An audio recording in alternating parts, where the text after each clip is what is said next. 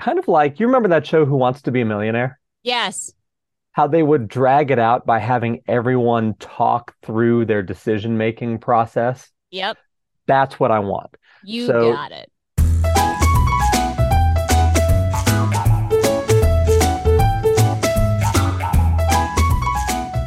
hello and welcome to Think Like the Test. I am Ben Caldwell. I'm a licensed MFT here in California, and I am the guy whose name is on Ben Caldwell Labs.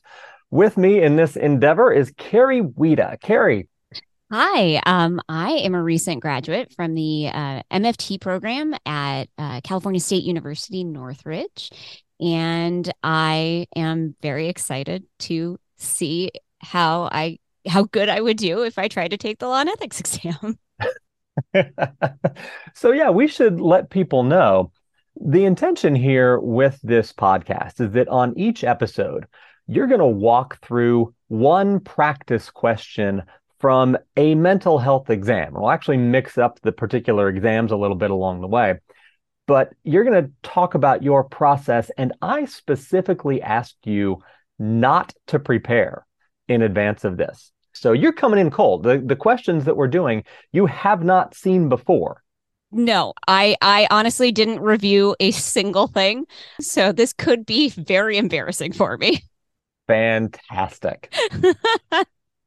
Now, for people who know you from elsewhere, they might recognize that you're coming one step closer today to your life goal of hosting as many podcasts as possible with people named Ben.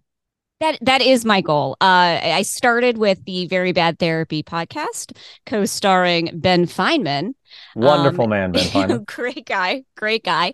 Also a great Ben. So, our hope with this podcast is that by hearing Carrie's successful and maybe never, but maybe occasionally unsuccessful efforts Definitely. at coming up with the right answer, that you'll get some insight into test taking strategy that can help you on your exam. Sound good? Sounds great. So, with that, let's dive in. Our first question comes from an outdated BBS exam handbook for the MFT Law and Ethics exams. A client initiates therapy for depression following a failed marriage. The therapist finds the client very attractive. Which of the following actions should the therapist take to manage the ethical obligation in this case? A, suppress personal feelings of attraction and continue providing therapy. B, inform the client of the therapist's feelings and discuss therapeutic boundaries.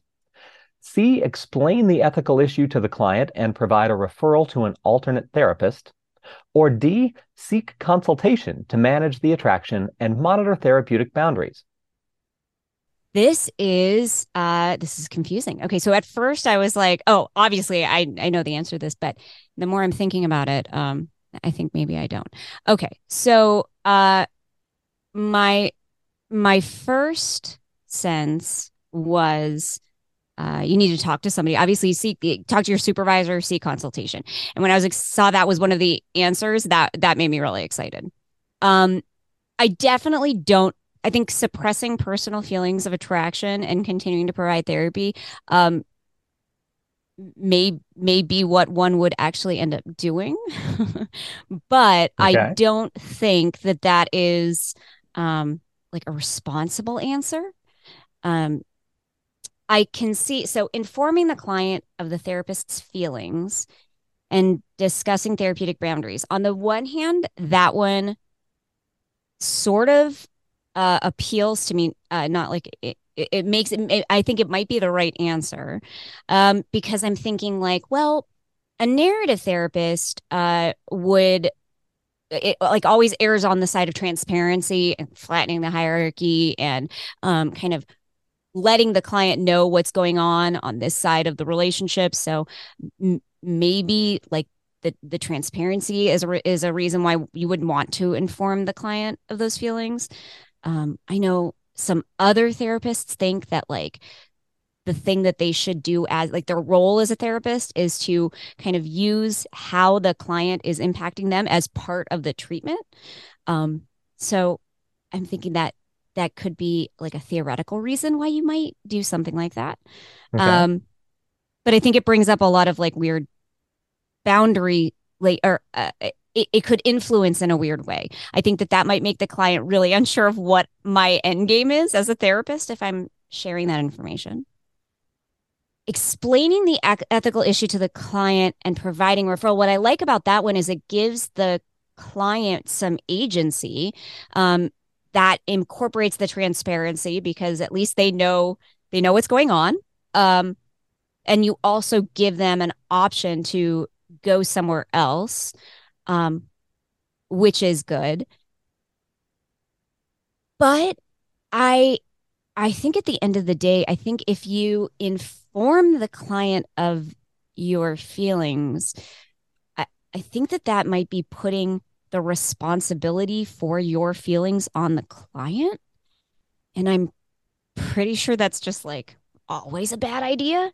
So you're going to rule that one out. You don't think it's a good idea for a therapist to tell a client, hey, by the way, you are super hot. Mm-hmm. I'm thinking that's not a good, like when you put it like that, I definitely think that's a bad idea. When you put it like that, I'm like, yeah, no, that's definitely not it. So definitely not A. Uh Wait, and I why think not A? because I think that like the answer to anything in therapy can't possibly be suppress your own feelings. Okay, fair I enough. could be wildly wrong, but I feel like uh that I don't think that there's any approach to therapy that thinks the answer is suppressing one's the therapist's reaction or feelings. You may need to work around those, but I think that is closer to seeking consultation to manage the attraction as opposed to like straight up just like stuffing those down as far as they go. Okay, so I hear that, but let me ask you about kind of self of the therapist stuff. Might there be times when a therapist has something else going on in their life that is impacting them? And then they go into session, and in order to do their best work in session, might they not need to suppress those other feelings so that they can focus on the clinical work in front of them? I mean, yes, I think so. But I kind of and maybe I'm looking at this totally wrong, but I kind of still default to uh there's suppression, but then and this is why D is a more attractive answer to me. There's acknowledging it and managing it, like recognizing that you as a therapist must have the tools to and like deal with this kind of a situation. And if you don't, then you need some help from not your client. You need some help from a professional, I think, Okay. to help you manage. I think that's the best word. I mean, and it's because I'm looking at it right now, but I think that suppressing the feelings, I think that almost any therapist feels like that's something they try to help their clients not do. So I have a Hmm. hard time imagining that that is what we should do in a situation. Trying to deny that something is happening, you know it's going to like leak out in some other way. Right. Probably, even if you're not aware of it, it probably will. But I Well, think you yeah, and when have. you're talking about attraction to a client, it might leak out in sort of pulling punches. So not being as direct, not working as hard with them as you might with somebody Right. who you don't have that level of attraction to. It Mm-hmm. might even sort of leak out in the form of being flirtatious, Mm-hmm. where the therapist isn't necessarily conscious that they are being flirtatious, but they are. Mm-hmm. And the client might be confused or weirded out by that. Yeah, and I think it would also have the potential to leak out in terms of what you either consciously or subconsciously are guiding them to, especially since it's after a failed marriage. Like part of the work in therapy, I think, is will obviously have something to do with getting into a new relationship or starting to look for a new relationship. So I think for me as a therapist, I think it could again like leak out in me maybe uh, guiding this client away from finding another relationship or something like that, if I haven't like dealt with it in some way. Sure. So yeah, so I mean I kind of really come down on I don't think I could select A. Okay. suppressing the personal feelings of attraction. I think when it comes, so B and C, B is informing the client of the therapist's feelings and discuss therapeutic boundaries. I mean, that's one way to do it. Uh, I think that the only real functional difference between that and C is explain the ethical issue to the client and provide a referral to an alternate therapist. I think in both of those, you're revealing your feelings to the client, and then the only difference is in one you discuss boundaries, and the other you offer, out of the relationship. But either way, I think you put the client in a very weird place, because the responsibility is now on them that Right. you have Right. these feelings, I think. And so that's why I think I'm coming back to D, because I think, I mean, it was a running joke in grad school that like the answer is always C, consultation. um Talk to your supervisor and document. So I think that feels like the safest answer. And I think depending on what the consultation, what comes out of the consultation, I think you may or may not actually reveal your feelings to the client. But this answer doesn't like force you to go there immediately. Like there's a detour where you get some more information, get another perspective that's not your own, and then monitor therapeutic boundaries. That always sounds like a really important thing to do. So I kind of feel like D is the best answer. Fair enough. On a scale of 1 to 10, how confident are you? I'm like an 8. I feel pretty solid about it. Yeah, at this point, especially now having talked them all out, why I'm against the other ones, I feel like, yeah, an 8. Well, I've got some good news for you, Carrie.